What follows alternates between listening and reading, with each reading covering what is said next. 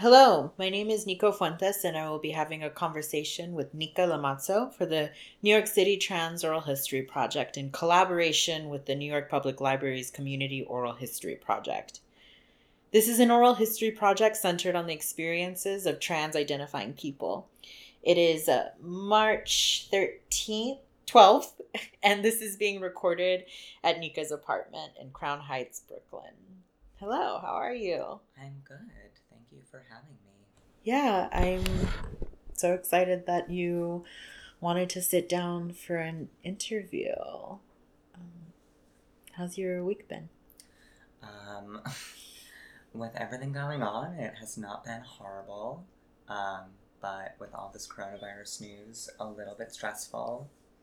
But nothing I can't handle, so it's been okay. Um, so, I know that we had discussed kind of what I would talk about.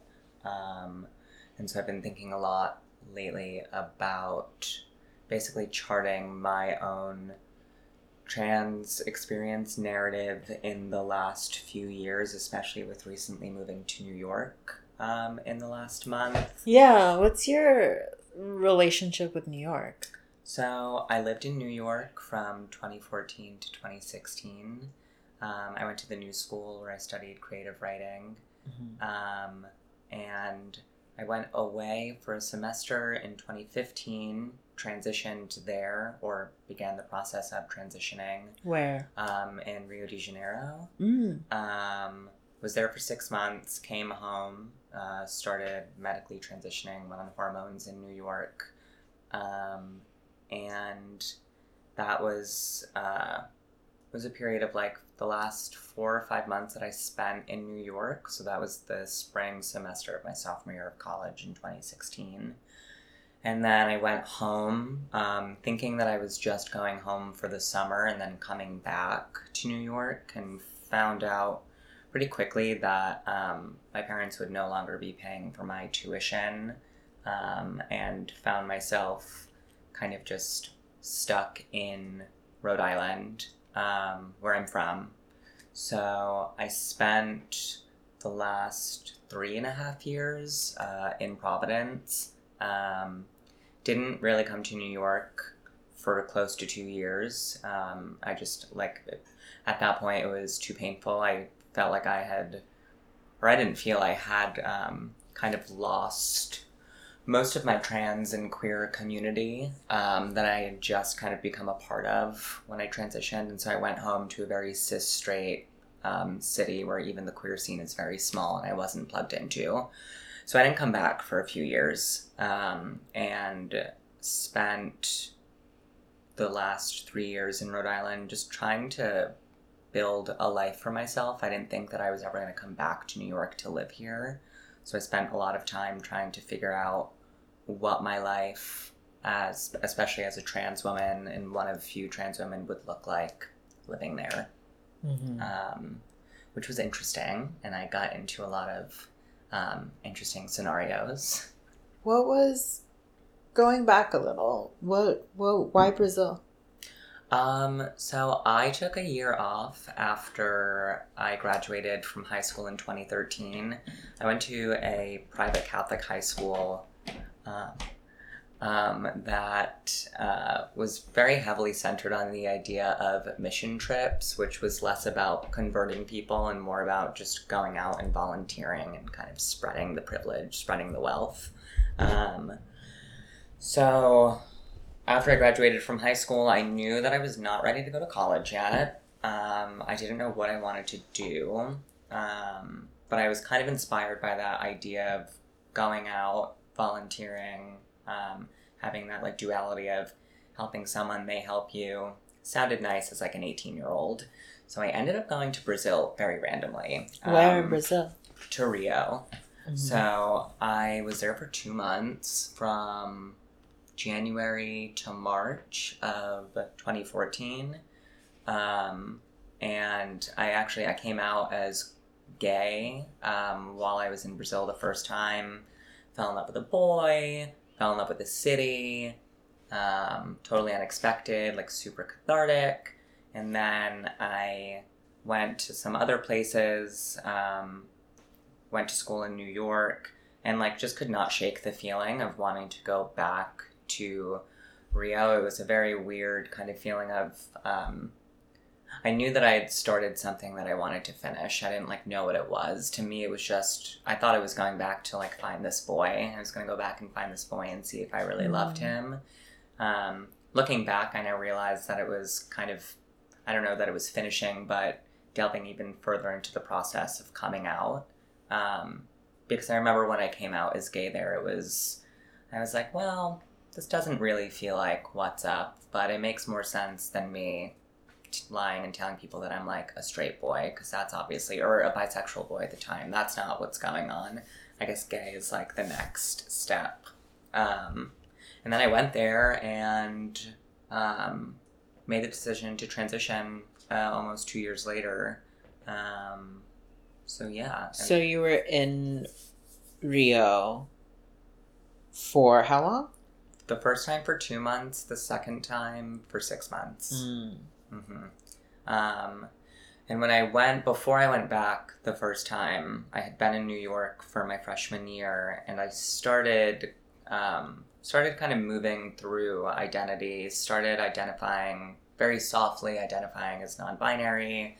Didn't tell any of my friends at home or my family, but was, asking professors to use they, them pronouns, was asking my peers to use they, them pronouns, was starting to dress in a way that felt more comfortable, and was having lots of experiences where people who weren't trans were asking me if I was trans and would get very like defensive and frustrated.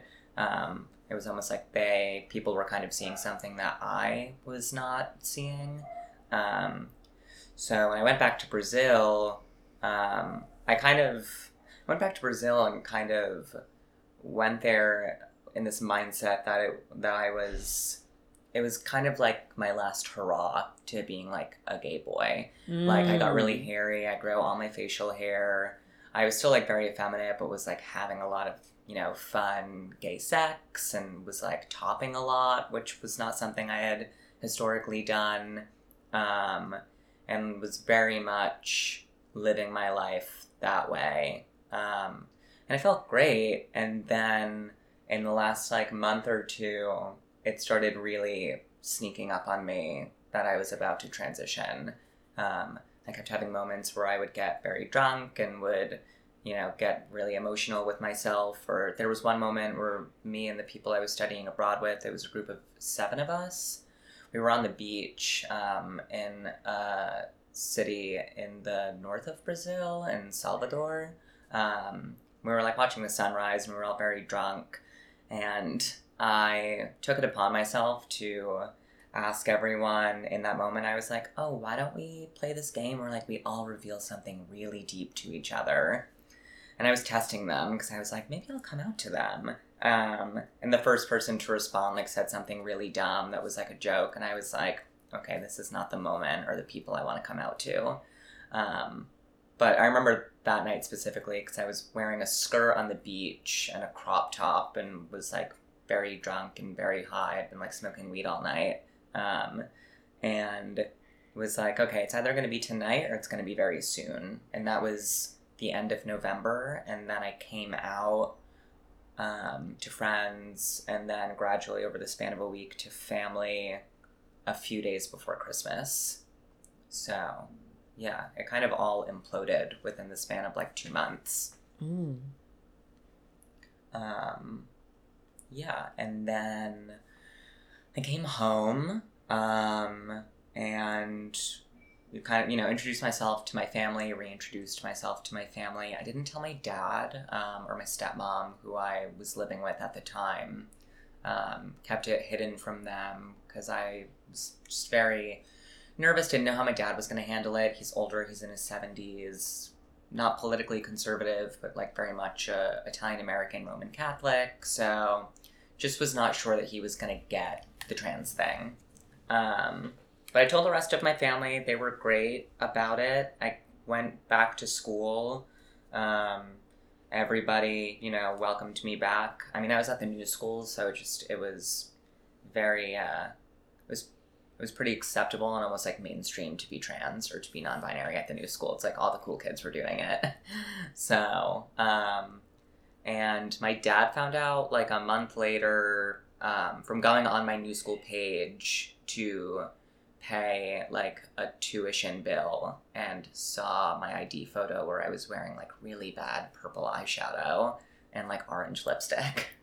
And he asked my two older sisters, like, what is going on? Like, is she trans? Like, what is going on? And they were like, you should have that conversation with her.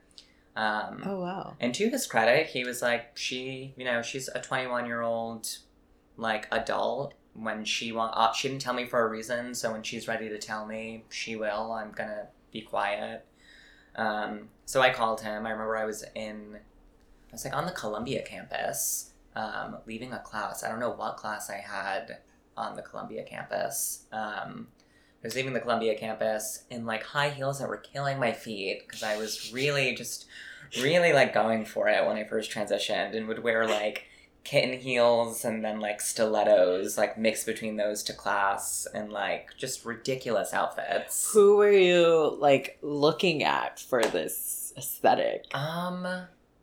I don't know, to be honest. I didn't have like anyone specific in mind. I mean, Hari Neff on Transparent is like definitely what made me that was the show I was watching the night that I was like, this is what it is. So maybe her a little bit, but I just think I was going for this, like, I was just going for a very high femme aesthetic of being like a young girl in the city, which is like not what I go for anymore. I'm like pretty lazy now. What are you now compared to then? I don't know. I get called a soft butch a lot, which I don't agree with. I don't know where I fall on the spectrum. I think I'm like a lazy femme. Lazy femme? Yeah. I mean... What's a lazy femme? Like I own 2 tubes of lipstick and no other makeup, and I have 1 pair of heels, and like from the months of like basically from fall to the like beginning of spring, I try to appear as being a little bit feminine, but I'm like pretty lazy in what I wear. When summer and spring come, I'm like stunting around. But still with like, I never got into makeup because I'm bad at putting it on. I was like never watching YouTube tutorials. They just frustrated me. Yeah. I mean, my look for the last few years has always been inspired by like, I'm a young mom on my way to pick up my kids at soccer. So, yeah. Mm-hmm. So that's usually like, I would say effortlessly femme, not lazy femme. Oh, wow. But who knows? Who knows? I don't know where people put me. But yeah, so I called him and we had a conversation, and it was like, very nice. And I finished out the year or the semester at school, which was like pretty turbulent. I was like hanging out at the Jane Hotel a lot, where like all the cool trans girls were hanging out. But was just a mess. I like didn't know what I was doing. I was wearing, thank God I deleted the photos, like liquid. I would put on liquid foundation with like, I'm pretty sure it was a blush brush on my face every day before class and when I would go out, and it was like orange. And was like penciling in my eyebrows and like not wearing makeup that looked good on me. My wardrobe was just like literally like a plastic like container of hand-me-downs that like my cis girlfriends had given me from I think Forever 21. So I was like doing that and then hanging out with trans girls who had like I don't even know if they had transitioned long before I had, but they like had it together. In my view. They were like hot, they knew what they were wearing. Most of them had been on hormones for longer than I had been. Yeah. Who were you hanging out with? I was on like the periphery of this scene, but like I don't remember her. She goes by a new name now, Noreda Patricia. We were in school together. Charlene. Who else? Corinne Hamilton. Lots of really hot trans girls that were like in the nightlife scene would be at these venues. It was like Metro and the Jane. Metropolitan. Where was that? The Metropolitan Bar in Williamsburg. Where was that located? Where was it located? It's still there. Mm-hmm. It's on. Is it on? I think it's on Metropolitan. Mm-hmm. Yeah. Okay. Yeah. And I don't know if it's still like a trans space, but it was to my memory then. Yeah. Like who? Why? I just remember there being like drag nights that were heavily populated by a lot of trans girls rather than like cis gay men, and a lot of trans girls, and then a lot of like non-binary folks. And this was around. This was in 2016. This was in Williamsburg. Okay. Williamsburg, 2016, Metropolitan Bar. Yes. And drag nights. The Jane Hotel in Manhattan in the West Village in 2016. So those are like the two spots I would go to. What was the party at the Jane? I don't even remember. I don't remember what it was. I'm pretty sure that it was on a weeknight. I have forgotten a lot of these details, and I've been like trying to remember them in the last few months now that I like live back here.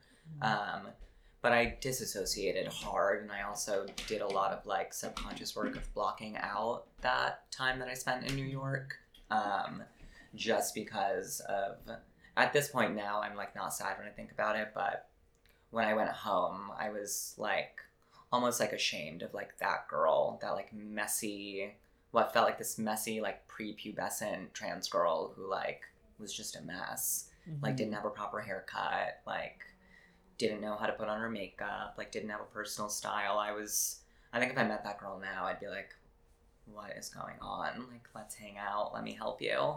Because like I said, I was existing on the periphery of like a lot of this community. So I didn't have I didn't really have close friends that were in this social group. People knew me or knew of me. But my friends, for the most part, at this point, were like cis straight girls, which was historically my like social group. Well after I transitioned, until I moved back here. So yeah, that was my social life, and then it was that mixed honestly with like a lot of bad fetishistic sex in my apartment in Park Slope. With a lot of chasers, which at the time I didn't consider bad sex. But looking back now, I realized that it was like not the jam. Do you remember any of the names of the parties that were happening at Metro? No, I just remember the people that were there, and they're people I've seen since I've been back. Like who? Charlene is one of them. Charlene Incarnate. Pierce Hughes, who has become a close friend. We actually met at one of those parties. Slater Stanley. I remember them. They were like one of the people that I was like a little bit close with. Like I remember my Coke got stolen one night, and they were like, 1, it's freezing out, you're not walking to the train, and 2, you're trans, you're not walking to the train. It's like 2 a.m. I'll get you a car. So like little community moments like that. Those are the only people I specifically remember in terms of names. Yeah. And so then I went home in May. And I kept saying to my friends at home, I was like, I'm excited to come home. I really want like a summer of being like a 16-year-old girl. Just that whole semester was intense. It was intense, obviously, because I had transitioned. It was kind of the beginning of when I look back now as a diagnosed bipolar person, realizing that was kind of the first, those were the first months of that coming to fruition. It was just a lot of like popping Adderall and drinking a lot of coffee and like not eating and going to class and then going out and partying and blacking out. And I was kind of like untethered and all over the place. And so I wanted to come home and have what I thought was going to be this like cinematic movie summer with my close friends, which it started out as that.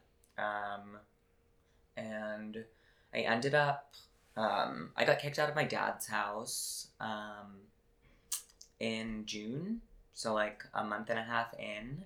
Um, and got kicked out of his house and ended up getting a studio apartment in Providence that while he kicked me out, he also paid my rent in the studio apartment. So it was like a very weird experience because I don't know. It's like most people when they get kicked out by their parents, especially trans people, like they have no resources.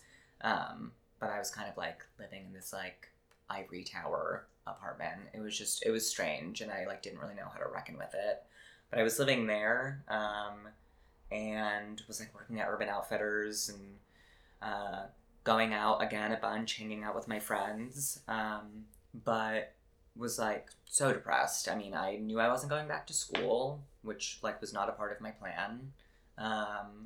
And the summer was great because it was just a lot of partying and it was a lot of being home. And it was summer, so who cares? But as soon as summer came to a close and my friends started packing up to go back to their respective colleges, and I realized that, oh, like fall is on its way and then winter is on its way, and then like it's going to be a year that I'm like not living in New York in this apartment, like working part time at a retail store.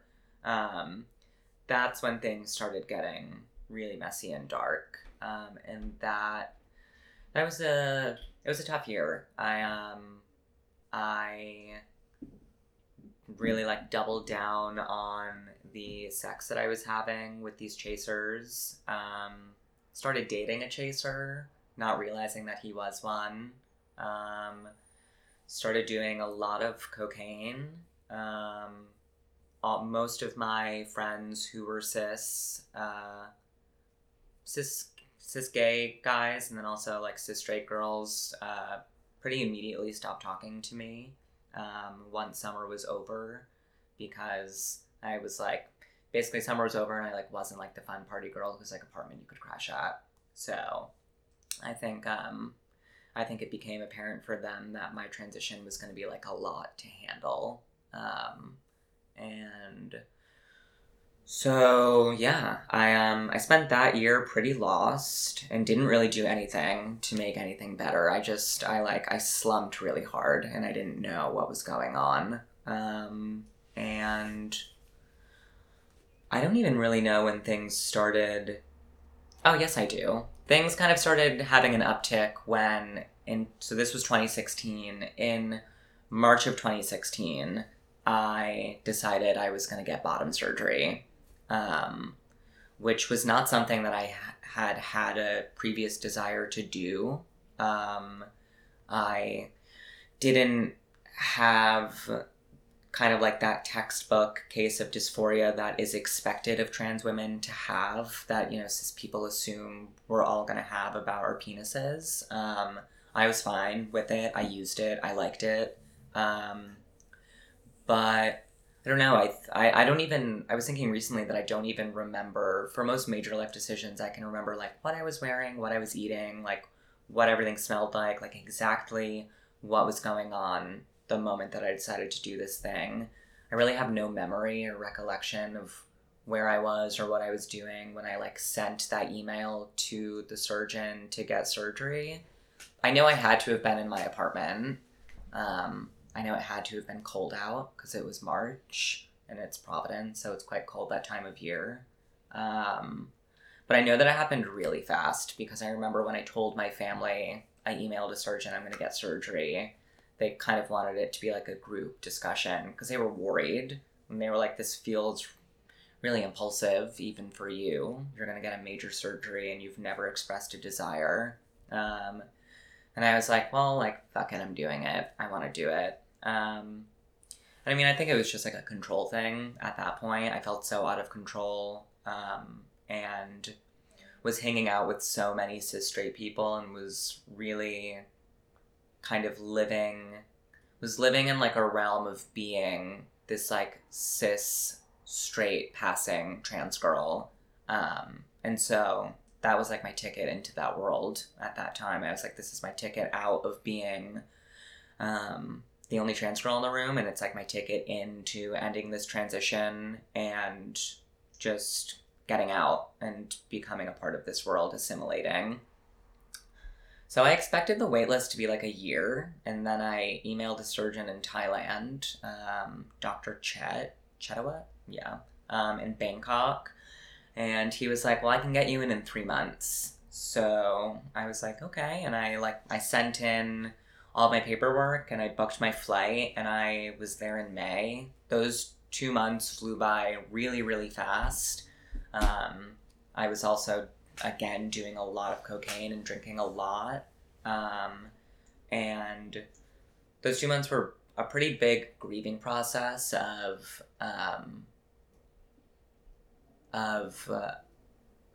kind of mourning that I wouldn't reproduce because I just decided not to freeze my sperm. And so I spent those 2 months heavily grieving that, and kind of doing the most to not think about it while grieving it. It was all kind of entangled. And then I went away and got surgery. And I didn't go alone. I was really lucky. One of my very close friends, Brianna, who's from New Jersey, but who I met in Brazil and who still lives there, she flew from Brazil to Bangkok and came with me and took care of me. And it was gorgeous and amazing. Like, being there was gorgeous. It was, I was in a guest house, and it was summer in Thailand, and I was just really pampered by my friend and really taken care of. What was the care like from Dr. Chet and his team? So the surgery was 6 hours, and then you're in his private clinic for 4 days, which in my case, I was pretty out of it for those first 4 days, so I don't remember much except just throwing up a lot. Then I got moved back to my guest house, and it's a team of nurses that come twice a day, so they're around the clock. It's very intimate. I mean, they're literally like spreading your legs open and like swabbing your like new vagina with like Q-tips to clean it and like stick a dilator inside of you. So you get close pretty fast. So I had them coming in, taking care of me, and then I had my friend Brianna going out and getting me food and coming back and feeding me and like helping me bathe. And it was a really beautiful experience, and I was absolutely on a pink cloud, which I was warned about by other trans girls that had gotten bottom surgery, which is that you go get surgery, you're on this emotional pink cloud, and then you kind of fall off of it and careen. But I'm stubborn, and so I never think that those things are going to apply to me. Looking back, I realized that not only was I on a pink cloud, I was absolutely triggered into a manic episode because of surgery. Because before I got there, I was violently depressed. Got there, and when I got home, I realized now that I was in the longest manic episode that I've ever been in, which was 3 months. I just thought life was amazing. And I was like, life is amazing. I have this pussy. Like, it's great. I'm cis now. Like, we're done with being trans. It's not a thing. Even though my gender marker was still male and I hadn't changed my name. But I didn't care. Yeah, and also, let me correct myself. This was 2017, so not 2016. The beginning of 2017. So, yeah, I came home, got myself a balayage, cut some new bangs, like got a new wardrobe, and just felt like I was on top of the world. My life still really had no purpose in terms of like doing anything that I cared about. I was still working part-time. At Urban. I left Urban and was like now working part-time at a bar in Providence called the Les Marlines, which has since closed. So going from a retail job to a bartending job, like in Providence, was it challenging finding work, or what were your... No, it ended up being pretty easy because before I went away, I was constantly at this bar called Justine's in Providence, and I had a bunch of friends who worked there. Um, Became friendly with the owner who also owned Lily Marlene's. So when I came home, he was like, when you come home from Thailand, it'll give you a job. And when I came home, I held him to it, and I was like, I need a job. Give me a job. So he gave me the job. I wasn't bartending, I was waitressing. It was a bar with like 3 tables, so it was like very low key. I was making very little money, but I didn't care. I moved out of the studio apartment on the east side of Providence a month after I got home, or 2 months after I got home, and moved into an apartment on Federal Hill on the west end of Providence. So it's like literally separated by a river. And the west end of Providence is a rapidly gentrifying neighborhood where my family has some roots. So I moved, I wanted to like be in the neighborhood because I was on this whole like I'm the princess of Providence. Spent that summer kind of dipping my toes into community organizing and What do you mean? so I came home and it was summertime. I came home and I got asked to speak at a rally, not the Trans Day of Remembrance. It was a rally that happened nationwide for trans people. I don't remember what it was called. It wasn't the Trans Day of Remembrance. It was something else. This was in May of 2017. It was like right around Pride. I got asked to speak at that. And I'm a performer, so I love to speak at rallies. It's like very invigorating for me. And so I loved it and got really involved. And I was like, okay, you know what? Like, I just got surgery. I'm like living the dream. I'm living like my fairy tale princess life of being this like cis passing trans girl. Maybe I should, like, maybe this is my calling, like being a local organizer for trans rights. Yeah. What did you talk about at the rally? I talked at the rally about my specific experience as, and this was kind of the talk I gave all summer, which was that, my specific experience as a trans woman is not the norm. That as a white trans woman who, I think passing is bullshit at this point. I don't think that it is, it exists from like one space to another. It's not always real. It's very arbitrary. But I do often pass in spaces. And so the talk that I would give or the speech I would give would be that as a trans woman who passes in a lot of spaces, I am college educated. I have a family who supports me. I had financial support to get surgery, to go on hormones, to, live this life where people accept me in the room because I am digestible to them, to cis people. I don't scare them away because I don't seem as militant to them as I actually am because they find me pretty and fun and I'm cute and they want to hang out with me. That you can't just like listen to that one voice, and that it's the role, and I still believe this, it's the role, it's the responsibility, or not the role, but it's the responsibility of, I think specifically white trans women with financial privilege and any societal privilege to grab the mic from the LGBTQ community at large, which is historically and kind of still presently run by white cis gay people and white cis queers, and to grab that mic and then to pass it on to trans women of color and trans people of color and any trans or non-binary person who is more marginalized than I am. Because I would get frustrated, and I got frustrated that I came home and was being asked to speak at rallies, was constantly told from the minute I transitioned how brave I was, and then in the same token, I wouldn't even know you were trans. I mean, you're so pretty. How brave I was, how I often get told, because I love to talk about my experience as a trans woman with cis people, because I just think that I'm willing to do the labor of talking about it, and it doesn't even feel like labor to me a lot of the time.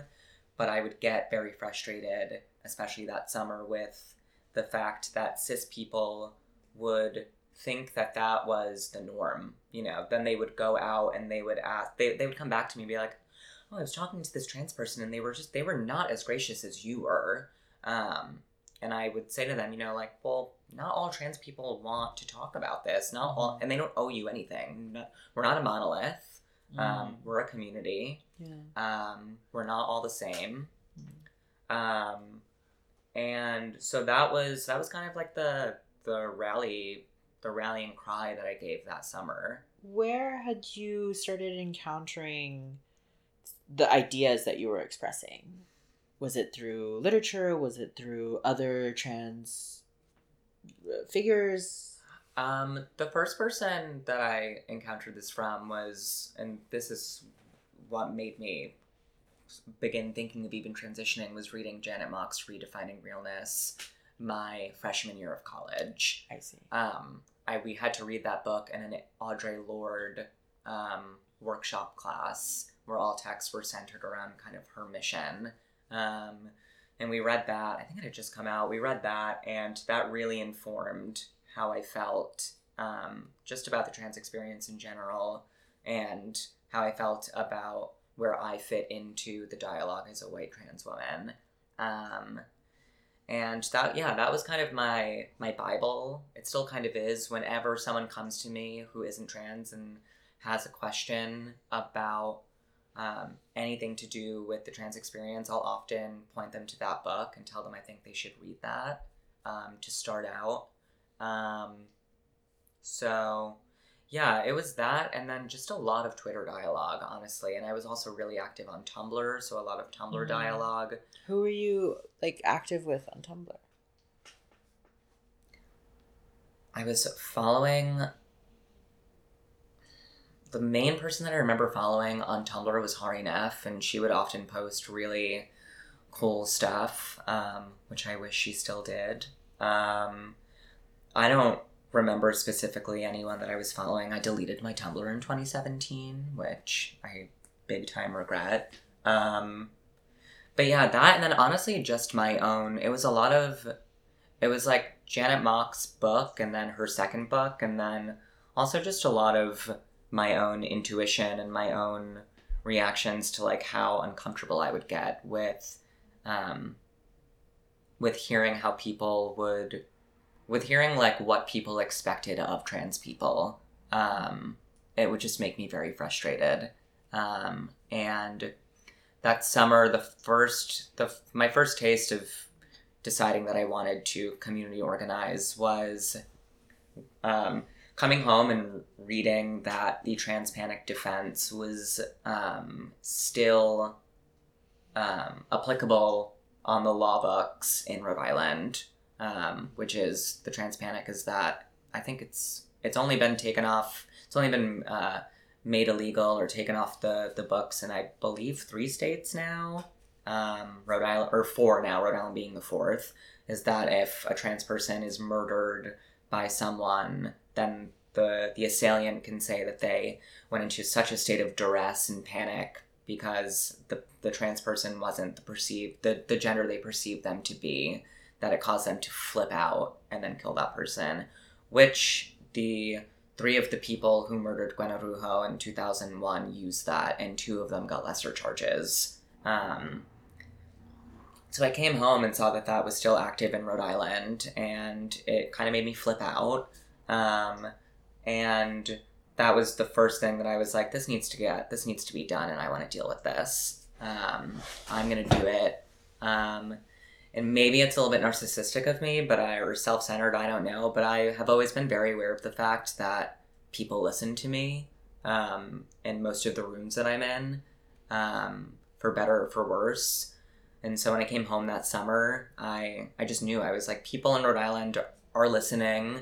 They're going to listen to me. So I should start doing some work to get this done, getting rid of the trans panic bill or defense, hosting rallies. This was also, almost at the in like the middle phases of the Trump administration. So this was the summer that the trans military ban was first proposed. That was a rally that I hosted, an emergency rally with some other really amazing trans activists, Yolandi Fajour being one of them. She's recently passed away, but she was very radical and involved. And so I was just very lucky. I had a lot of people kind of reach out to me and pull me into the movement of community organizing in the queer community in Providence, and pass me the mic. And that was the first thing I wanted to do. And then I met someone who is still my best friend, Kat Kerwin, in Providence that summer, and she is a community organizer, less on the activist spectrum and more on the electoral politics spectrum, or side of it rather. She'd been working in the mayor's office since she was 14, like the youngest intern in the city of Providence. I met her, and we just instantly fell in love with one another, and she kept pushing me that whole summer to get involved in politics.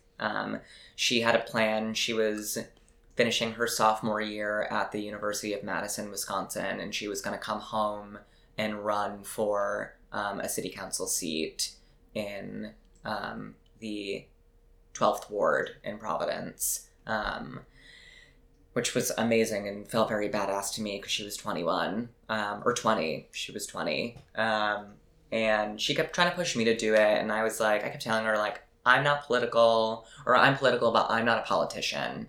I think there are three lanes. There's the activist, there's the organizer, there's the politician. I don't think that often there's a successful crossover. So I'm gonna stay out of it. I'll continue doing my organizing and yelling in the streets and being loud. I don't want to run for office. And she was like, okay, well, I think that you should. So, September rolled around. Danica Rome became the first trans woman in the country to win a state legislature seat. I remember being at work at Lily Marlene's, and getting the notification on my phone that she had won. And I immediately texted my friend Kat and said, Danica Rome just won. I think maybe I want to run for office. How do I do it?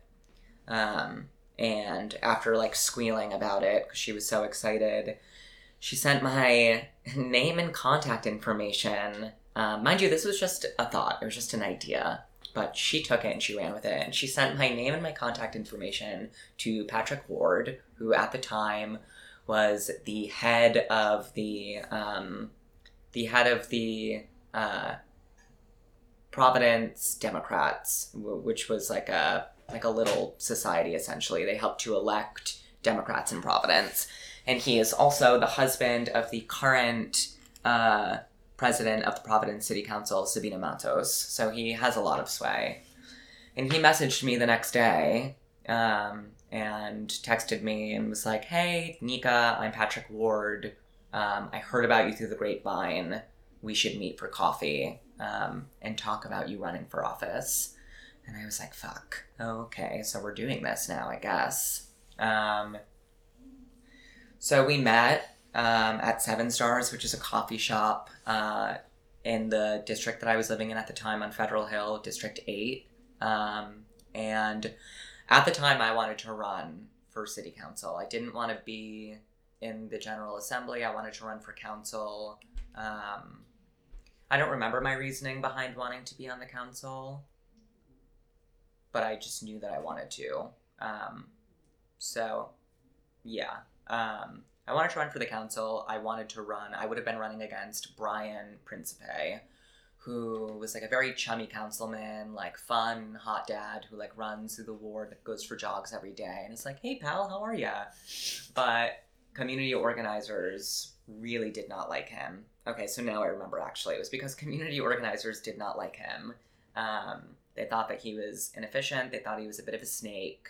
And they thought he was just an affable but not great politician. So I wanted to run for that seat, but Patrick Ward talked me out of it because Brian Principe and Sabina Matos were very good friends and very good allies on the council. So obviously Patrick Ward, being her husband, did not want me running against his wife's only ally. So he put me up to run for state representative in District 8 against John Lombardi.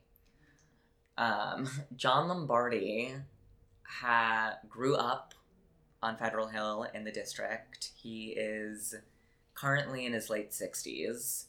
My entire family, going back from the 1880s, grew up on Federal Hill. When my family came over from southern Italy, they settled on Federal Hill. They didn't leave to move to the suburbs and other neighborhoods in Providence until like 1986. So we go way back in that neighborhood. John Lombardi and my family have like a very connected relationship. He was at my baptism. He was at my first communion.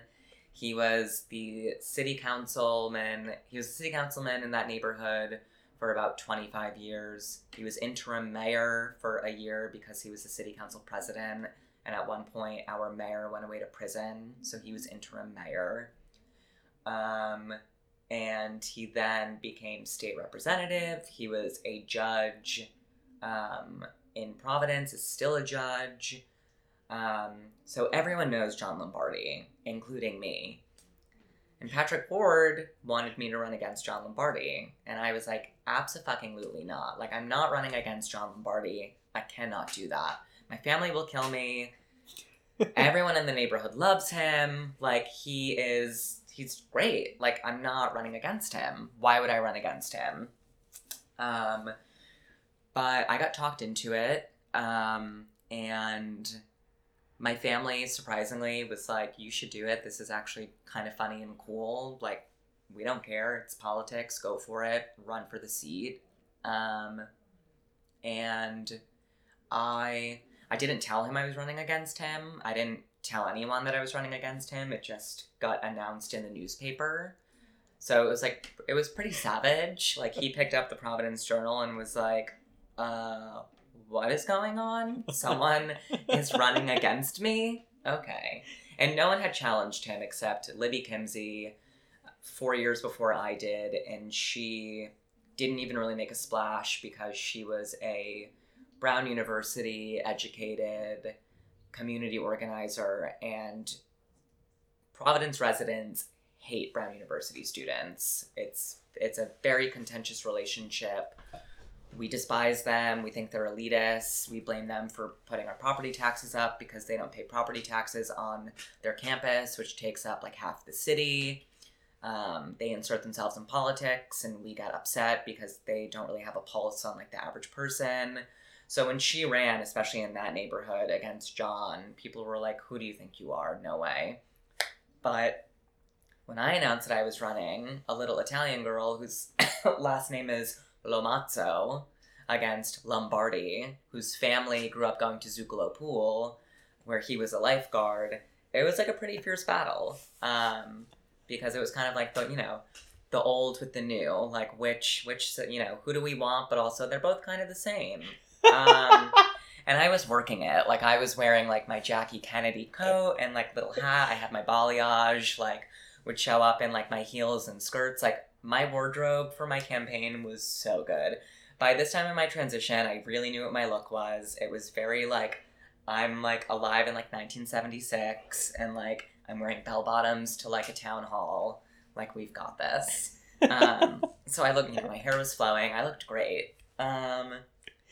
So what was your plan? So my plan, I decided to run, and the first thing, which I don't really talk about a lot, the first thing that I wanted to actually do before I even decided to run for a seat was that I wanted to unionize Rhode Island service workers.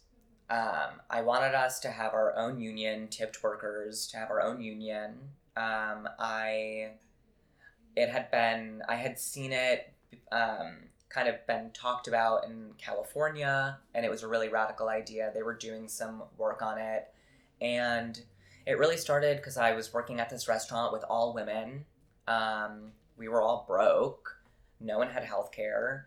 And And I just saw the ways in which we were being abused, and the ways in which we were disposable. And so I started getting frustrated, and I met with someone who's still a good friend, Mike Arujo, who is heavily involved in the DSA, Democratic Socialist Alliance, is a big time community organizer. He's from New York. He grew up in the Bronx, and then he moved to Providence and has done a lot of really radical work in Providence. And I met with him, and he wanted me to run for council. Patrick wanted me to run for state rep. Mike thought that this plan was, would be more effective on a city level. Patrick thought it was more effective if I got it done with legislation. I didn't know. So I was like, I don't know who to listen to. So I just decided to run for state rep. But that was my first plan. I wanted a union for service workers. I met with a few bartenders, managers of restaurants, etc. We started doing like a community survey where I would go into restaurants and like talk to workers who were down and ask them, like, do you like your job? Do you feel protected here? Do you feel like you could ask for time off if you needed it? Like, et cetera, et cetera, et cetera. And we did this for about 2 months, and then it kind of fizzled out because it was really hard to get people to talk. Even people who hated their jobs didn't want to talk because they were afraid they were going to be fired.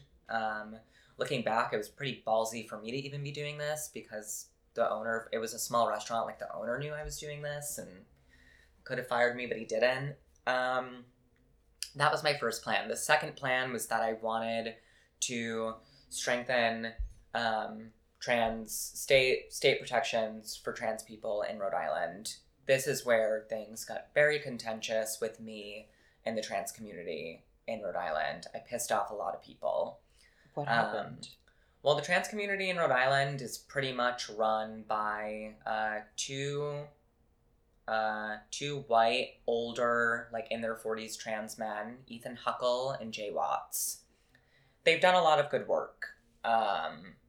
They've done a lot of good work, but they're also older. And I think they saw me blow through full steam ahead, and I think it pissed them off. I think that they, one, kind of wanted me to like kiss their coronation ring and ask their permission to run for a seat as a trans person, which happened a lot. I had like the progressive movement get pissed off because I didn't ask them if I could run. I had the trans community get pissed off because I didn't ask them if I could run.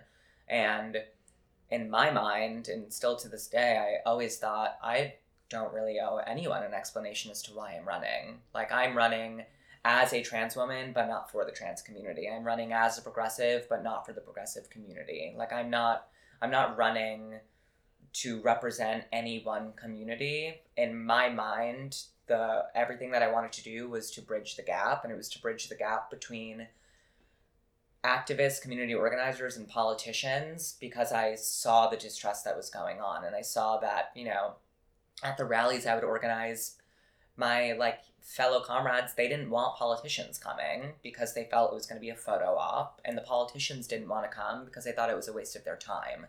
And so my thought was, well, maybe it needs to be a photo op sometimes, and maybe also politicians need to realize that they need to be here. If they want to be elected again come next year, they need to show up to these events. They need to know that they might not be voted back into office.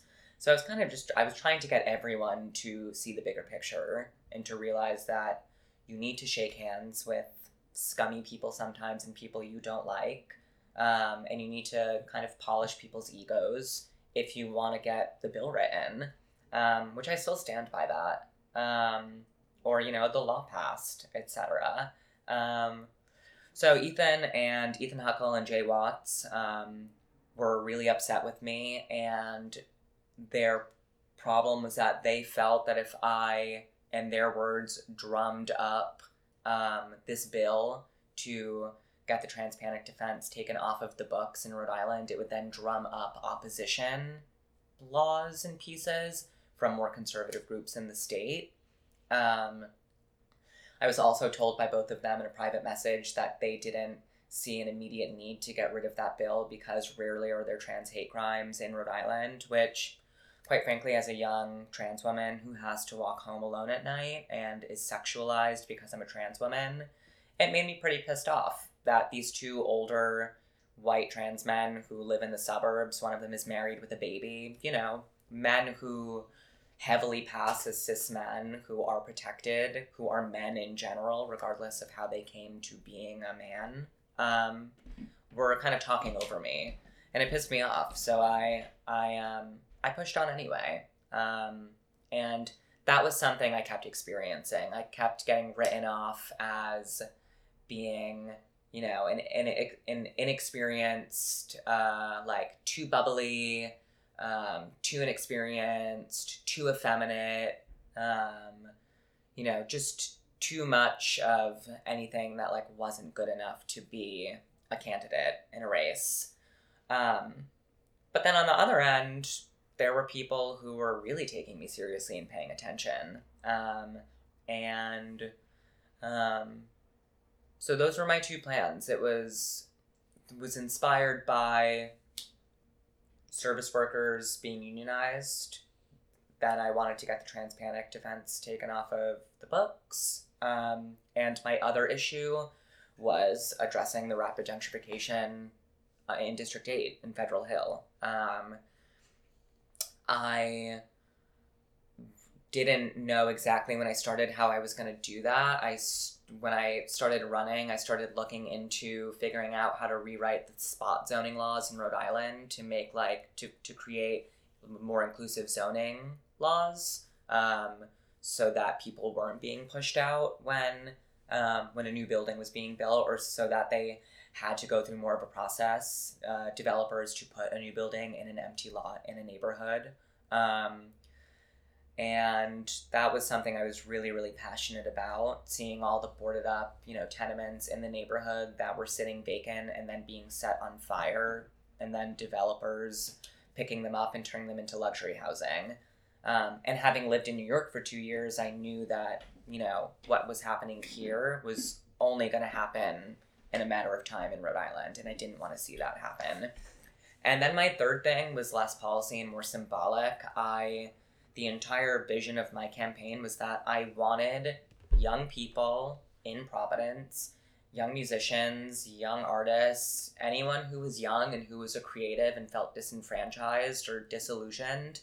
I wanted them to see me running, and I wanted them to understand and to realize and to feel that they had a home, not only in their state rep if I were to win, but in politics in general. I spent that campaign heavily getting people involved, telling them that, here's when you can go sit in on a council meeting. These minutes are public. You can go online and look them up. There's a schedule online. You can go sit in this chamber at the State House on this day. You can go testify for this bill, even though you're just a concerned citizen. You can register on your phone when you're at the bar. Give me your phone, let me register you. And that was the biggest thing. When I started running, I didn't think that I was going to win, and I didn't really care. I started running to make a splash. And that was the goal at first. And I just wanted to make a splash. I wanted to move the conversation left, and I wanted to move it forward. And I wanted people, again, young people, to feel inspired, included, involved. And then as time rolled on and more people came to work on my campaign, people who were established Democrats, I started realizing that I actually had a chance of winning. And that's when the campaign took a turn for the worse, because I got really freaked out. And I started realizing I was going to win, and I was like, fuck. I don't want to win. I don't want to be a state rep. I'm 22 years old. I don't want to be in office. I don't want to be in Rhode Island for 3 more years. I might want to move back to New York one day. Did you have a slogan? Yeah, so my slogan was transitioning for change. And my campaign posters were the trans flag.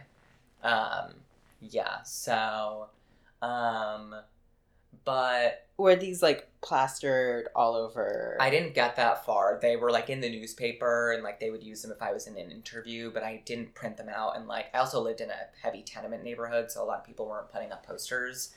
That would have been what had happened if I had stayed in the campaign longer. So you realized you didn't want to do it anymore. Yes. Then what happened? Well, so while I was running and kind of like living this fantasy of being like a political powerhouse, I was also severely battling a coke problem that no one knew about. So I was really living two lives. It was like Dr. Jekyll and Mr. Hyde, like two very separate lives that like were very quickly, two trains on the same track. And that's when I started being like, I need to drop out. I have a drug problem, or like, I'm struggling with coke. It didn't like die down from 2016. I kind of had months where I would stop and then would start again. And I was like, I'm doing coke all the time. I'm drinking all the time. I'm like going out partying. A lot of really intense, like bad shit was happening that it was about to explode. And I knew I had to solve this. So that made me want to drop out, obviously. And then also just realizing that I knew I wasn't ready to be a state rep. And I knew that I didn't want to be that girl who ran for office in a community that didn't ask her to run for office. Because I didn't care that the progressive community didn't want me to run. And I didn't care that the trans community, the older trans elders, were gatekeeping and didn't want me to run. What I cared about were my constituents. And when I started realizing that the people who were excited for me to run were the young gentrifiers who lived in the neighborhood and not the people of color that lived in the neighborhood that had been there for generations, for decades, who were disenfranchised, the low-income residents who were just like, none of those people were showing up to my fundraisers. None of those people were reaching out to me. They weren't, so I quickly realized that like those people, they're not asking me to run. They don't have a problem with Representative Lombardi. He has a good relationship with them. What am I doing? Like, what am I doing here? Why did I insert myself into this race? Not only with no political experience, but with a potentially very volatile mental health problem going on. Because now I realize that it wasn't really a drug problem. It was an undiagnosed mental health issue. It was selfish of me to continue on in this race. So the campaign kind of went silent for like 2 months. People around the city and the state started kind of getting an idea that something was going on when I stopped like fundraising and I wasn't doing interviews anymore, and I wasn't, putting my tweets out every day about like, this is what we need for the community. And I also announced really early. So I announced in November. Most people announce between the months of like January to March. So I announced extremely early. I dropped out very early. So I never had the campaign. I dropped out officially at the end of March. So I never had the campaign where I was like going to town halls, etc. I wish that I had, because I would have decimated Rep. Lombardi in a debate. And this, like, as much as this was like an impulsive, like a bit of an idealistic driven idea, it was also something that I had wanted to do for most of my life, was to one day run for office. I just always thought I would do it when I was older. So yeah, it wasn't like that crazy. It was the right idea at the wrong time. So I ended up dropping out in March. Me and Rep. Lombardi had a great conversation, and are still friends to this day. We still talk. He's very sweet. A year later, the trans panic did get taken off of the books in Rhode Island, and I do feel responsible for that, and I'm really proud of that. I still have people when I am in Rhode Island or who will even message me who, they'll message me and say things like, you know, to this day, I'm still involved politically on a local level because you made me realize that like it was that easy to get involved, etc. So I did have some like cute, good things come out of that run. Um, so yeah, this is the one of like the first times in a while that I've gotten to talk about this in a way that isn't self-deprecating and like sardonic. I'm a comedian, so I've spent the last few years turning it into material and joking about it, which a lot of it was funny and a lot of it was ridiculous. But recently, I have been having these moments where I've looked back, and I think it's because it's a campaign season right now, so I always get like sentimental. But looking back, where I'm like, oh no, I really did set out to like do something righteous, and I did have a whole background that brought me there. It just wasn't where I was meant to go. Yeah. When in this process of looking back at it, like what do you see now when you think about the what you were trying to do about looking at electoral politics and activism? Like, where do you sit now with that? I still sit really in the same place that I was sitting in 3 years ago when I set out, which is that I think local electoral politics are so important. And I tell people this all the time. After Trump won, people got really, really deflated. Naturally, it's been dark since. Even before Trump won, even with 8 years of an Obama presidency, I think people were deflated because I think that a federal election is often bullshit. It's really hard to push a president in a direction that you want him to go in. It's a lot easier to push your state representative or your council person in the direction that you want them to go in, especially when you live in a city like Providence, which has 100,000 people and 13 wards. We have 15 wards. That's a tiny city. So I think that it's the most, important, or maybe not the most important, but I think it's one of the best ways to affect the like radical change that you want to see in your own backyard is to be involved in local electoral politics. Run for a seat. We saw in Rhode Island. I saw so many people the year that I dropped out.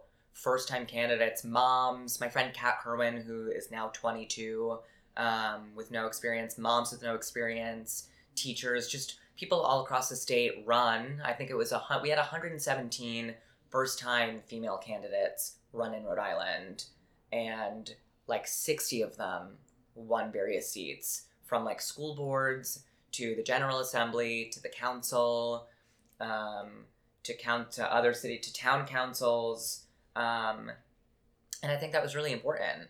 And we're seeing the way that is positively impacting the state right now and positively impacting the city.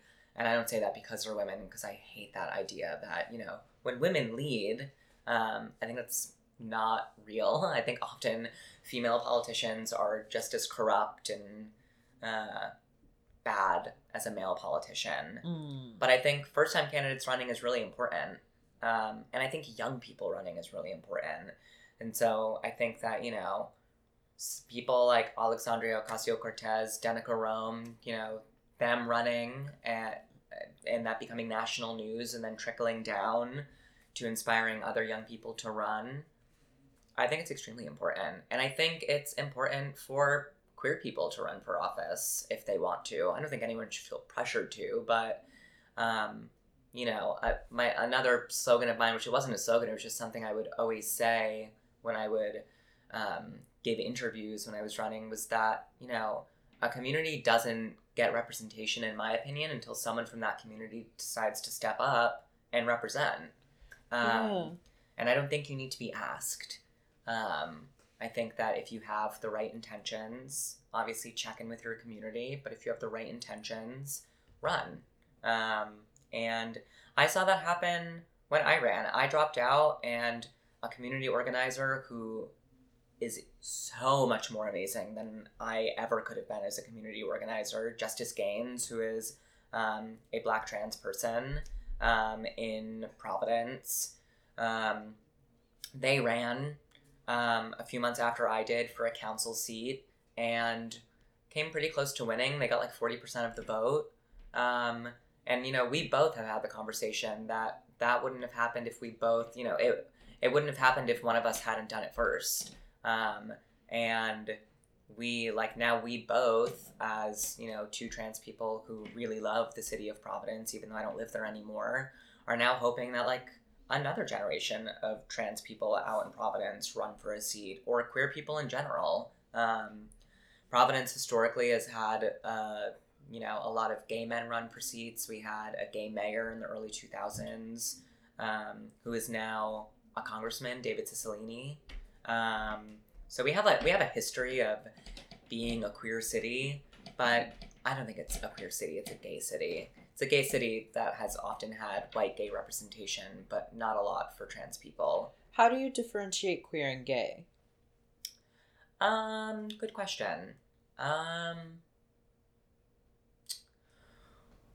When I think of queerness, I know that there obviously are gay people who identify as queer, and I think obviously they're not mutually exclusive, or they don't. One doesn't cancel the other out.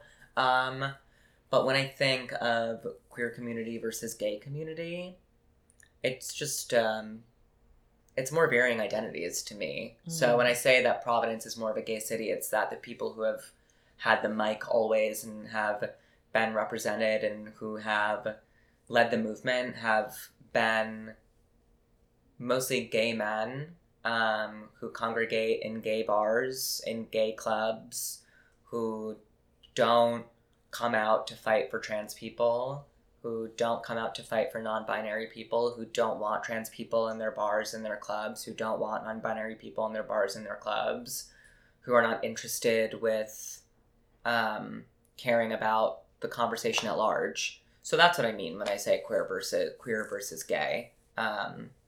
Yeah. You mentioned briefly the Obama administration. What was happening in your life during the administration? Well, let's see. I was in the 8th grade when he first got sworn into office. I was a sophomore, a junior in high school or a junior in high school when he got sworn in the second time. So, I was pretty much my formative years were under the Obama-Biden administration. What did you identify? When you say formative, what do you... Well, just forming as a teenager, as a young person from, I was 13 when he first became president, and then I was 20 when he left office. Mm. So, very large chunk of time. And I came out as bisexual when I was 14. I dipped back into the closet when I went to my private high school, came back out as bisexual when I was 17, started, forming my ideas of what activism looked like to me when I was 16, 17 in high school. Which was based on what? At that point it was... I don't even know. At that point, activism to me was definitely not what it looks like to me now. I was very much like a white, cis gay boy who really... I just didn't get it with a lot of things. In high school, I would say up until I was 18, I didn't understand why reverse racism didn't exist. Mm-hmm. I didn't understand why trans people would get angry when Jared Leto played or maybe it was before that. Somebody played a trans woman when I was in high school in a big movie, and I remember getting into an argument on Facebook about it before I identified as trans, or even knew what being trans was. I just didn't get it. So I kind of liken myself to being a boomer white liberal. It's kind of the activist that I was when I was 17. Oh. Yeah. like, you should be nice to me. Like, don't raise your voice, or, like, you might, like, push me away. So that was my idea. But I also, I mean, I had, like, a ton of compassion and empathy. I just didn't really get it because I was in a bubble of kind of, like, respectability. Mm-hmm. So, yeah. How did you come up with your Transition for Change slogan? I knew that I wanted some funny, punny thing about being trans in the slogan, because, I mean, I just thought it was hilarious. And I think it was going to be, like, transition to change, and a friend was like, no, it should be, or no, it was going to be transitioning forward together, and someone was like, that's too many words. And I was like, okay, what should it be? And it ended up becoming Transitioning for Change, because my whole thing was Representative Lombardi has represented in one way or another this neighborhood for 25 years. We need change. So I'm going to be your change. It's a wave of change. It's a new year. It's a new time. New people live in this neighborhood. Like, out with the old, in with the new. So, yeah. I see. So what was it like after you had decided to drop out?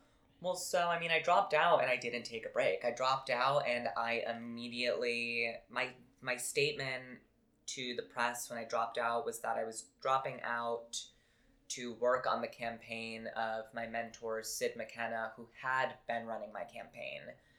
Then, midway through, she decided, Brian Principe was leaving his council seat, and she decided she was going to run for it. She had been the former chief of staff to the city council.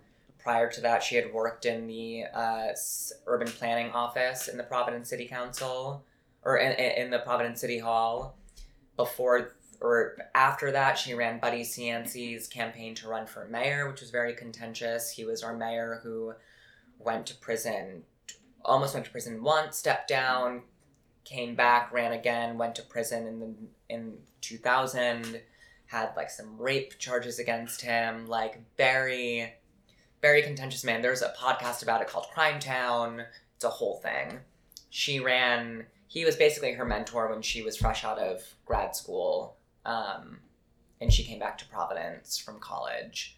So she has a very kind of, she's very infamous in Providence. I immediately loved her. She's a very hot, cool Black woman from the neighborhood whose father was a very active, like, Jim Crow activist, and then moved to Providence and founded the Southside Community Land Trust, which the Southside has since, like, the 30s has been a heavily Black population. So she just won me over really fast, and she is smart as a whip, like, super, super intelligent. She decided to run my campaign. Then she was like, well, actually, I'm going to run for council, but I'll still run your campaign. And I was like, that's just not logistics. Like, that's not going to work. So when I dropped out, I immediately started working on her campaign.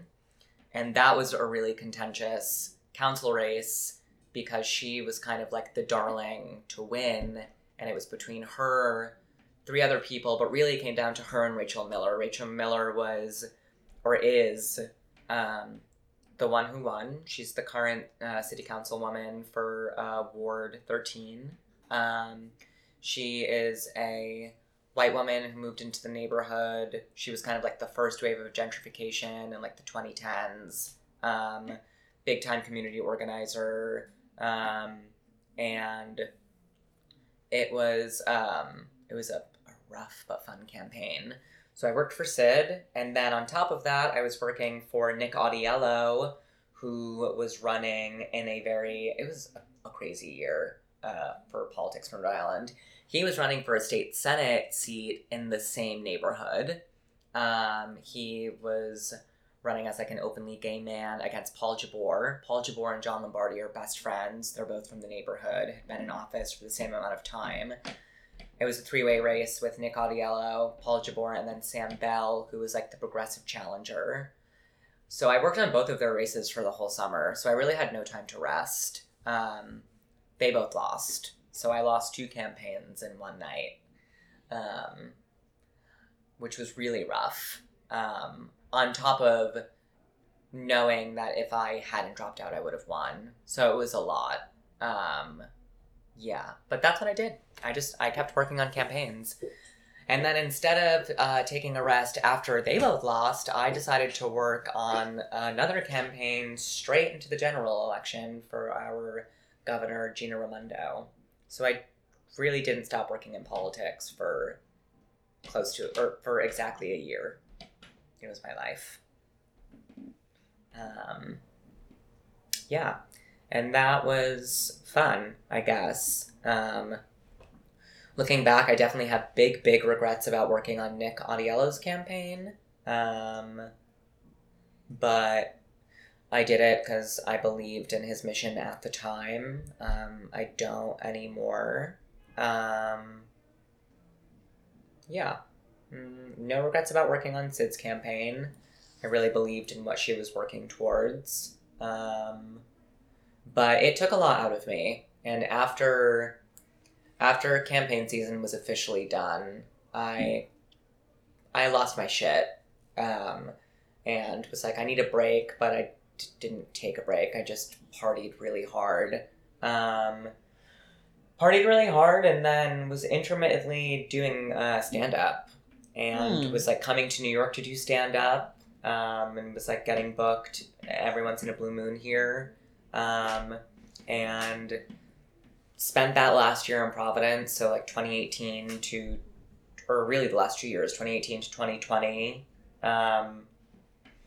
doing stand-up and still dipping, like kind of still working as an organizer. I was doing a lot of like gun safety work with my friend Kat, gun safety legislation, was working on getting Roe v. Wade codified into state law, was doing that, but it was taking a backseat, and I was trying to figure out what I was going to do. And that was also another big reason that I realized I didn't want to be a politician, was that I love organizing and I love politics, but what I realized that I love the most about politics is that it gives me the same rush that I have when I'm on stage. It's performative. You know, I say a lot that politics is theater for ugly people, and I don't mean physically ugly, I mean ugly on the inside. Because when you go to a fundraiser like that, you're working the room. Everyone's looking at you, you're hot shit, people want to talk to you, people want to shake your hand, especially when you're young. It's fun. It's like being on stage, but it's not, because then there's like policy work involved and there's a lot of nastiness involved in it. It really, I'm pragmatic, but I'm like very much an optimist, and I don't ever want to lose that optimism. And running for office for the amount of time that I did and then working on those 2 campaigns, I saw how nasty people get. I saw how nasty Rachel's campaign got with Sid's. How nasty Sam's campaign got with Nick's. Even though I kind of regret working on Nick's campaign because of his own personal politics today, the one thing I'll say is that him and Sid, I'm really proud because they both did a really good job of like never getting nasty. We never responded to the attacks. We always kept our eye on the ball, which was winning, which was talking about policy on a city and a state level, and like that was that. And that's how I want to be always. You know, if you need to get negative, you go negative, you attack someone. But I think that what I experienced is that people attack a candidate attacks another candidate when they know that it's their only way to win. Which, I mean, we're seeing right now with Joe Biden and Bernie Sanders, because my boy Bernard never attacks anyone. And I saw that then, and I really didn't like it. And I didn't like the effect it had on me and my mental health. So that's when I started doing stand-up a little bit more and more. Yeah. And then that was like another grieving process where I I spent my last year in Providence being very, very angry with Providence. I felt like I'd kind of been like chewed up and spit out um, by the organizing community, by the political scene, just really by everyone. And it made me really upset because it's my home and my family has been there for like 150 years. Rhode Island is my home, and I never wanted to feel like I was fleeing Rhode Island. I always wanted it to be an active choice that I was leaving. And that is not how I felt by the time I left. By the time I left, I was like running out, and I didn't want to look back. And I'm hoping one day I get back to a place where I can look at Rhode Island fondly again. But with that whole experience, it was a rough year and a half, rough 2 years. Yeah. So what's New York to you then? What's New York to me? Because it's also a place that you had been before, left, and have since come back. Yeah. New York is a place that to me, New York is just a place that I am actively in love with. I didn't choose to be from Rhode Island, and I didn't choose to go back to Rhode Island. I was born there, and then I had to stay there for whatever reasons. New York is a place that I chose to come to the first time, and I chose to come back to the second time, and I really worked hard to come here both times. So New York to me is a place where I have agency. It's a place where I don't feel like I am running away from myself when I'm in New York. In Rhode Island, Rhode Island feels like a rabbit hole where I'm constantly running away from myself in a very small geographical sphere and an even smaller social one. New York to me is just, it's home in a totally different way. It's a home that I get to create for myself. New York to me is a place where I can establish boundaries for myself. New York to me is a place where I never feel like I'm doing the most. When I'm in Rhode Island, I always feel like I'm doing the most. I feel like I'm that annoying, loud femme in the room who is laughing too loud or yelling too much or being too much, trying too hard. When I'm in New York, I feel seen and celebrated. I feel accepted. And obviously New York no place is perfect. So obviously I've been here almost 2 months, and there are days where I'm why did I move here? There are days where I go to bed crying, but I have a moment every single day that I'm here where I'm oh, this is why I'm here. I click back in and I'm this is why I'm here. Rhode Island to me is my past, and New York is just the rest of it.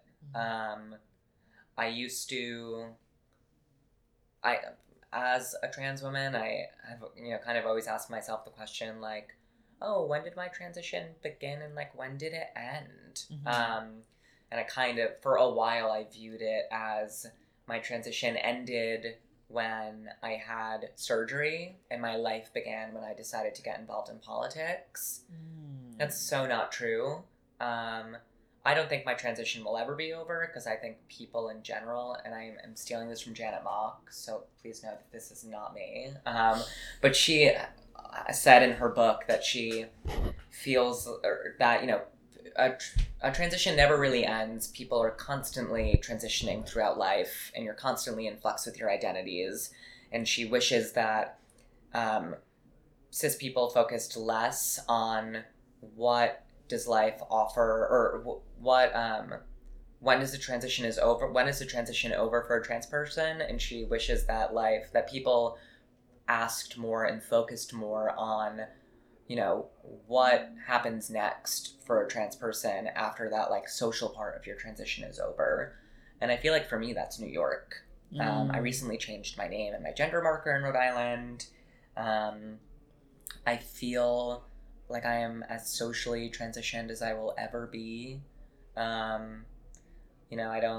I don't hold myself to these crazy unhealthy standards of being the cis-passing trans girl anymore. I don't look at cis girls and think like that's what I really want.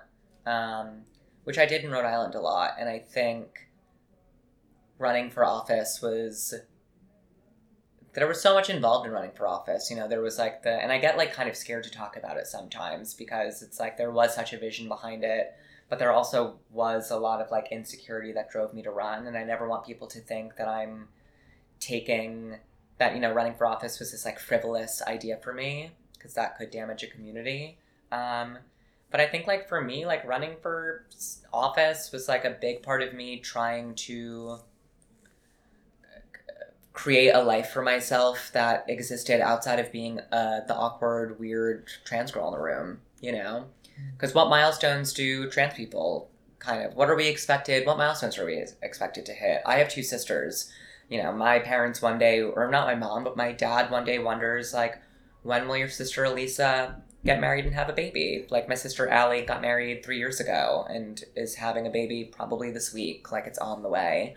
I know that he doesn't wonder those things for me. And I know that most people don't ask those questions of trans people. The quote unquote normal, conventional life milestones that our cis counterparts are just kind of expected to fulfill, which there is a curse in expectation, you know, with the expectation of fulfilling those milestones, but also like gives your life meaning, and it gives your life a bit of a purpose, and it gives you like a blueprint to work with.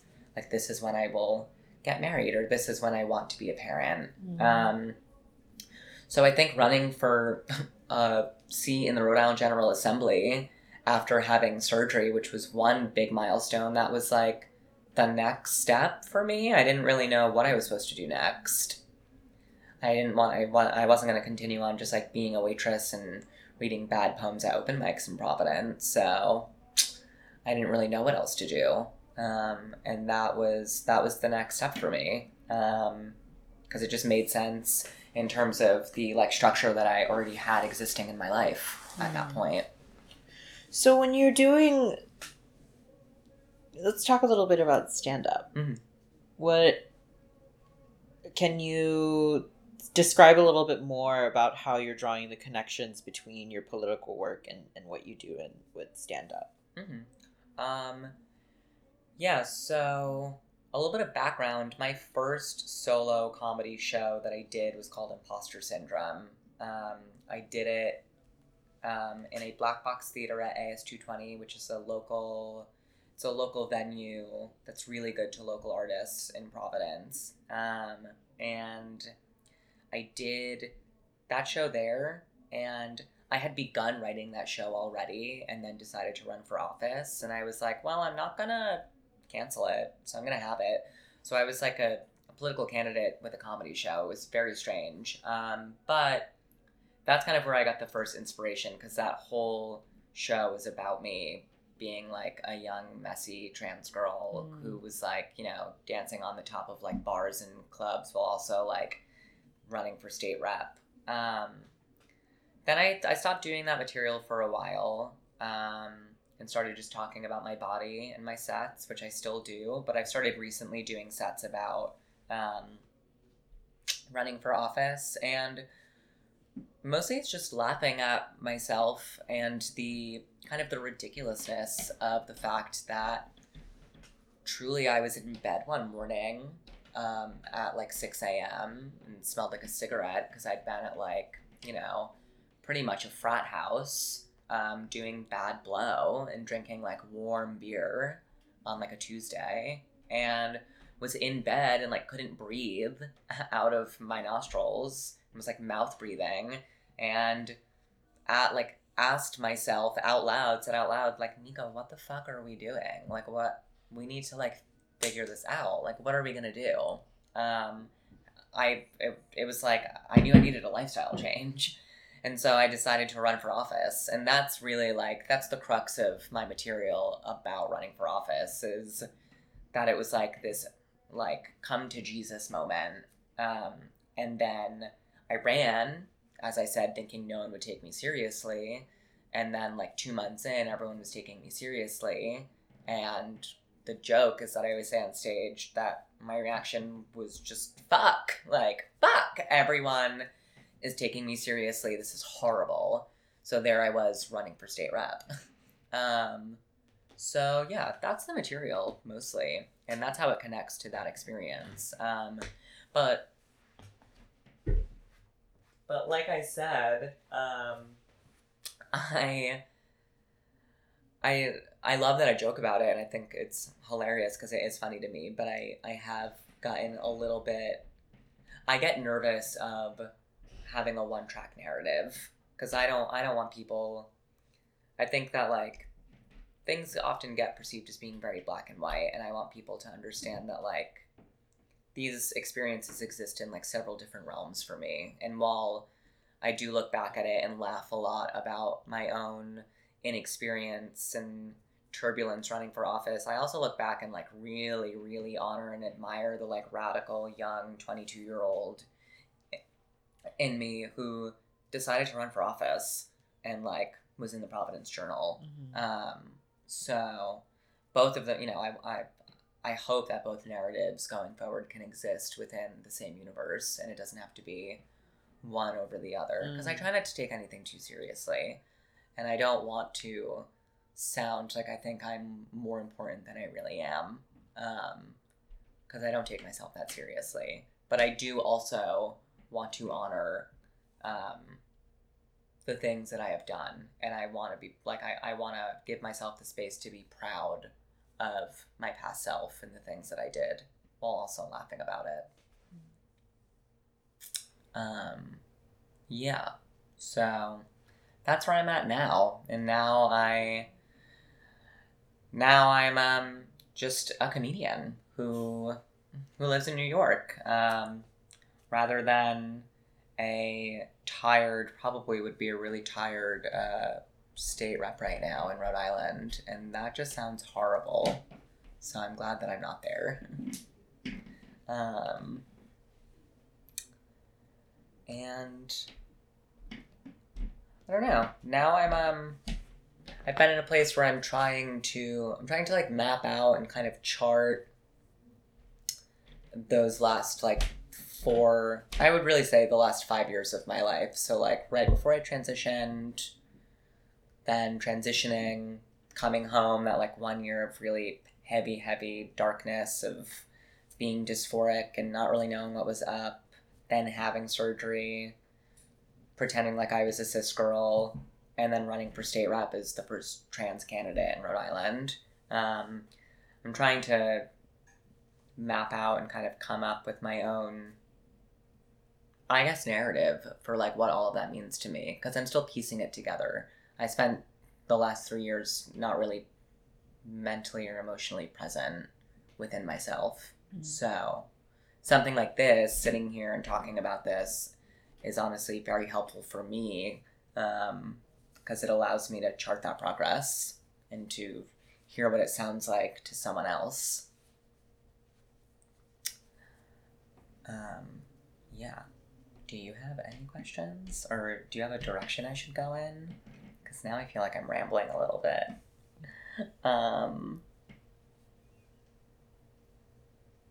I don't know. I guess the other aspect of running for office, and not even running for office, the other part of that, the other big part of my life during that period of time was being a trans girl with a vagina, and not knowing how to cope with any of that. And that is something I've been thinking a lot about recently, too. The idea that a trans girl goes away and she gets a vagina, and then she comes home and everything is like, poof. Transition is over, you're good now. Like, get your number in line, go. And that is not how that journey was, and that is still not how it is. I hope that going forward more space is given to any trans person in general who has any surgery that is perceived to be kind of like a panacea to your trans woes. And yeah, I've been trying to to process recently, or not process, to try to remember recently the reasons behind why I even went to Bangkok to have surgery. And like what it means to me 3 years later to be a no longer straight, but a trans girl who, basically at that point I got my vagina because I was, again, living as this like cis-passing trans girl, even with a penis, but was being read as cis in most spaces. Got a vagina and modified my body in such a major way, thinking that I was going to live the rest of my life as this straight, cis-passing trans girl who would, get a straight cis husband and like be a soccer mom and like tell him I got a hysterectomy, like go stealth and forget about everyone, or maybe not even do that, but just like still be that girl who like was the exceptional trans girl. Which often I wonder if I would have gone down a different path if I hadn't so heavily used Janet Mock's Redefining Realness as my blueprint, but I don't know, because that really was like my blueprint for transitioning. And I think I was heavily influenced by her own journey. And I kind of thought that that was the only way in which one could be a happy trans woman, is to kind of be the super femme, do all the right things, get the surgery, go on hormones, clinch the man, get the job, not tell anyone you're trans for like 10 years, and then tell them when you feel like it. And that's very much the vision I had for myself. But now, years later, it's been 4 years, that's like definitely not the world in which I exist in. I am no longer that girl who, wants to be desired and seen by those cis straight men on like the floor of a nightclub. Now I'm reckoning with being a trans girl who is in love with gay men constantly. How's that going? Oh, it's not really going anywhere. Just a lot of like spirally tweets about it. It's weird. It's really weird. And it wasn't a thing for so many years. I mean, I repressed it because I was constantly hanging out with cis straight people. So It's like those were the people I wanted to hook up with and be with. And now I kind of have a rule of not hanging out with cis straight people. I see. Okay. That's my personal boundary, is that you need to really be exceptional if I'm going to let you into my fray. Now I'm in a really cool community of like Brooklyn queers, Brooklyn queer men, who love me, but love me the way that like they love a goddess. And let's be frank, no one wants to fuck a goddess, except like maybe like ancient Greek people, but not anyone today. The queer men that I know that put me on the goddess pedestal do not want to fuck me, or maybe they do. I don't know. I really don't know, but it's not happening, and it's weird. Do you want to speak it into the archive if any? Yeah, you know what? Sure. If any cute gay or queer men use this for a paper or like hear this or anything, and you guys do want to hook up with trans girls who have vaginas, just feel free to give me a ring and let me know. Find me on the interwebs. Yeah, it's weird. It's complex. It's given me a whole new host of not even problems, just of like things to reckon with. And now I kind of am now like, oh, like, what the fuck? Like another hump to get over? Which is why I say like my social transition might be done, but like transitioning in general is just never going to be done, because I'm constantly transitioning into different parts of my womanhood and to what it feels, looks like to me and feels like to me and what my desires are. Constantly transitioning in all different directions. And yeah, it's weird. It's weird to desire people that desire you until they realize what kind of body you have. And then it's like, oh, actually, never mind. And obviously, I don't fault anyone for like not desiring me, and I'm not entitled to anyone's body or anyone's time or anything from anyone. But I do wish that we could exist in more of like a gray area, I guess. I kind of hate that the lines are so defined, even within the queer community, of who we're supposed to want to have sex with and like who we're supposed to want to be in a relationship with. Because I think that a lot of it comes down to expectations. Because I kind of see like the question marks form in the eyes of the gay men that I develop these crushes on when we're like flirting at a club, and it'll, they'll kiss you, but they're not going to take you home. And like, they're not going to ask you out on a date. Like, I might get like a, hey girl, let's get drinks in like my DMs, but like, that's it. It's like a carry, A carry? Yeah. What's a carry? Us carrying together, like going out and just carrying, and just like literally just being like girlfriends. And it's interesting. It's weird. And it's been confusing for me because I experienced this for the first time when I first transitioned, and I realized that I was like in love with my best friend Justin, who we had been friends since high school, and he is a cis gay man, like very gay, not queer, very gay. And we spent a whole lot of time together after I transitioned when I was living in Providence that summer.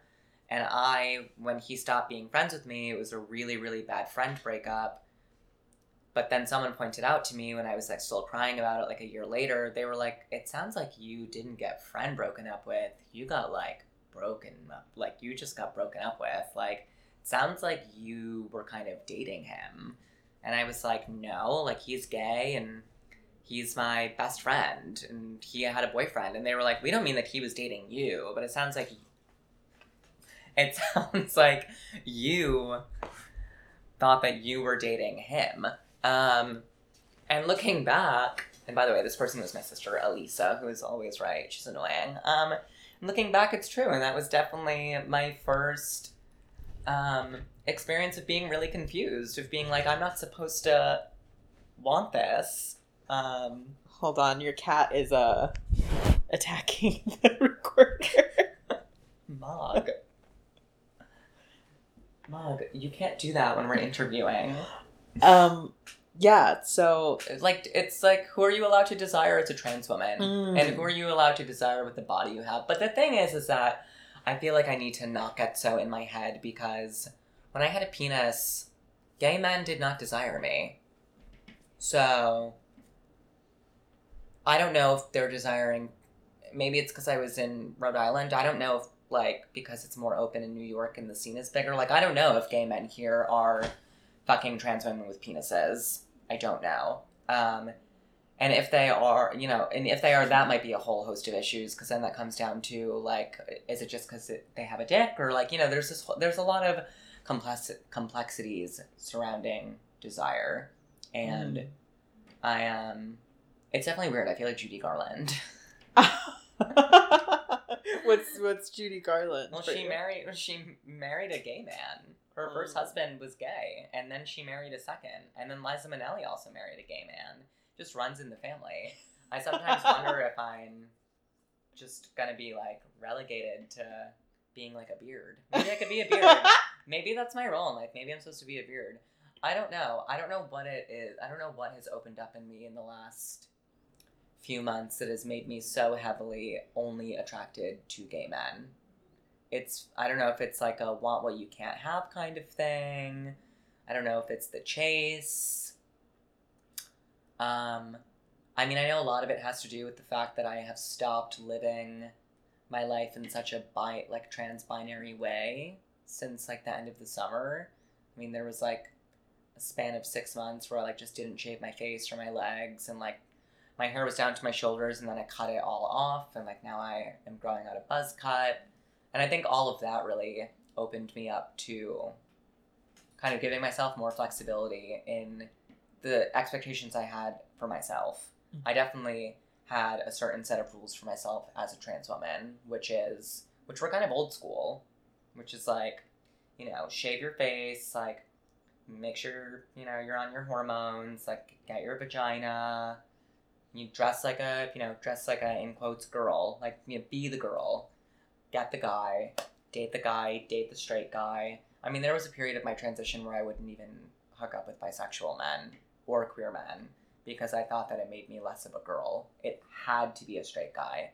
And it was often like a bro-y, really gross straight guy. Not gross physically, but just like gross emotionally. And now, you know, I'm like getting a little bit older. I transitioned when I was 21. I'm now 25. And I was like I was 20. I turned 21 like a month later. So I was very young when I transitioned. Now that I'm getting older and kind of coming into myself more and allowing myself to have more flexibility, I think these experiences are they're opening me up to more fluid experiences. But with that fluidity does come a lot of gray area. And as much as I wish that I existed in a gray area, I'm not great with gray areas. I exist well with structure and with rules. So it's been very confusing now that I don't have these rules for myself of just falling in love with anyone, specifically gay men, who I love with all my heart. And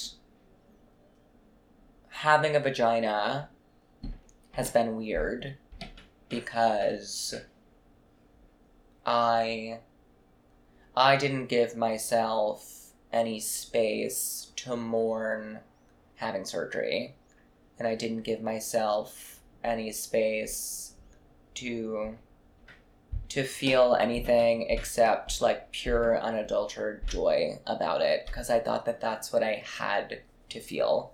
I felt that it was, when I came home, I felt it was selfish of me to even like deign to be sad, because it's something that so many girls want that they can't get because it's such a financial barrier, or it can be a barrier if you have health issues. And here I was, who just like effortlessly got to get it with like my family's help. Like, you know, I felt like I'm not rich, but I felt like the poor little rich girl. Please continue. And so I think a lot of this, and I think because I am more mature now, I can accept this, is that I think I was way too hard on myself throughout a lot of my early transition, specifically with my body. And I think that I know that I didn't allow myself to feel a lot of my feelings because, again, I felt like I was like the woe is me, poor little rich girl. I felt like and this sounds like, it sounds ridiculous when you refer to yourself as being pretty, but it's something people have told me, so I know it's how I know myself to be because people have told me. I didn't think that I was until people started telling me. So I was like, you know, I'm this like little pretty trans girl who like has it all, even had the boyfriend for, you know, the moment. And so like, who am I to complain or be sad or question anything, really? It's, you know, I felt like the only thing that I should be doing is to like be the militant kind of activist that I found myself to be, and to just really do that work and to not focus on the work of like taking care of myself. And I don't know, it's weird when for me it was weird to come home from surgery and to want to talk about how, even though I was happy, there was still a lot of trauma I was dealing with, and to have friends and family not get it, to no fault of their own. They're not trans, so they don't get it, but I also didn't have any trans community, so I had no one to talk to outside of like people on Twitter and Tumblr, which is just not the same. And the big question I've been asking myself recently is, would you have done this to your body, and would you have transitioned in such a way had you stayed in New York? And had you continued hanging out with the girls that you were hanging out with? Because I think I know that I didn't have bottom surgery because I hated my body. I had bottom surgery purely out of survival. And I also had bottom surgery because, to me, it was the one way to take agency back, not because I felt having a penis took away agency, but because I felt that the way in which my penis was used against me by chasers and in sexual experiences and in the fear of being clocked in a locker room or a public bathroom, that was taking agency away from me, from being able to dance on a dance floor without having to cover my erection with my clutch. And again, that was, so it was all about survival. And so I spent the last 3 years in Rhode Island really trying to survive as a trans woman rather than getting to thrive. Someone asked me the other night, like, "Oh, Nika, how is it being in New York? Are you surviving?" And I looked at them and I was like, "Well, I feel like I'm thriving here, actually. To me, survival is what I was doing in Rhode Island when I had no community. That's all I could do. Here, living in New York feels so much more effortless for me. Obviously, the rent is way too high, the bills are too much, like, you don't make a ton of money, those aspects that kind of follow you to any major city, those suck. Totally, I hate capitalism. But I have community here that I am seen by and held by and that I feel reflected within. And that allows me to thrive. And like earlier, you asked what New York meant to me, and coming back to New York, what it has meant to me has been to reopen that chapter that got closed way too prematurely when I left in 2016. I didn't get to write an ending to that story because that story didn't end for me. And I'm a comedian, I'm also a writer, so I look through everything kind of through the lens of being like a series of short stories. And like, I never wanted New York to be a short story. Like, I want New York to like be my novel. I want it to be the rest of my life. And so yeah, and now I'm back here and those questions have been coming up, of what could life have been, but I try not to think about it too deeply.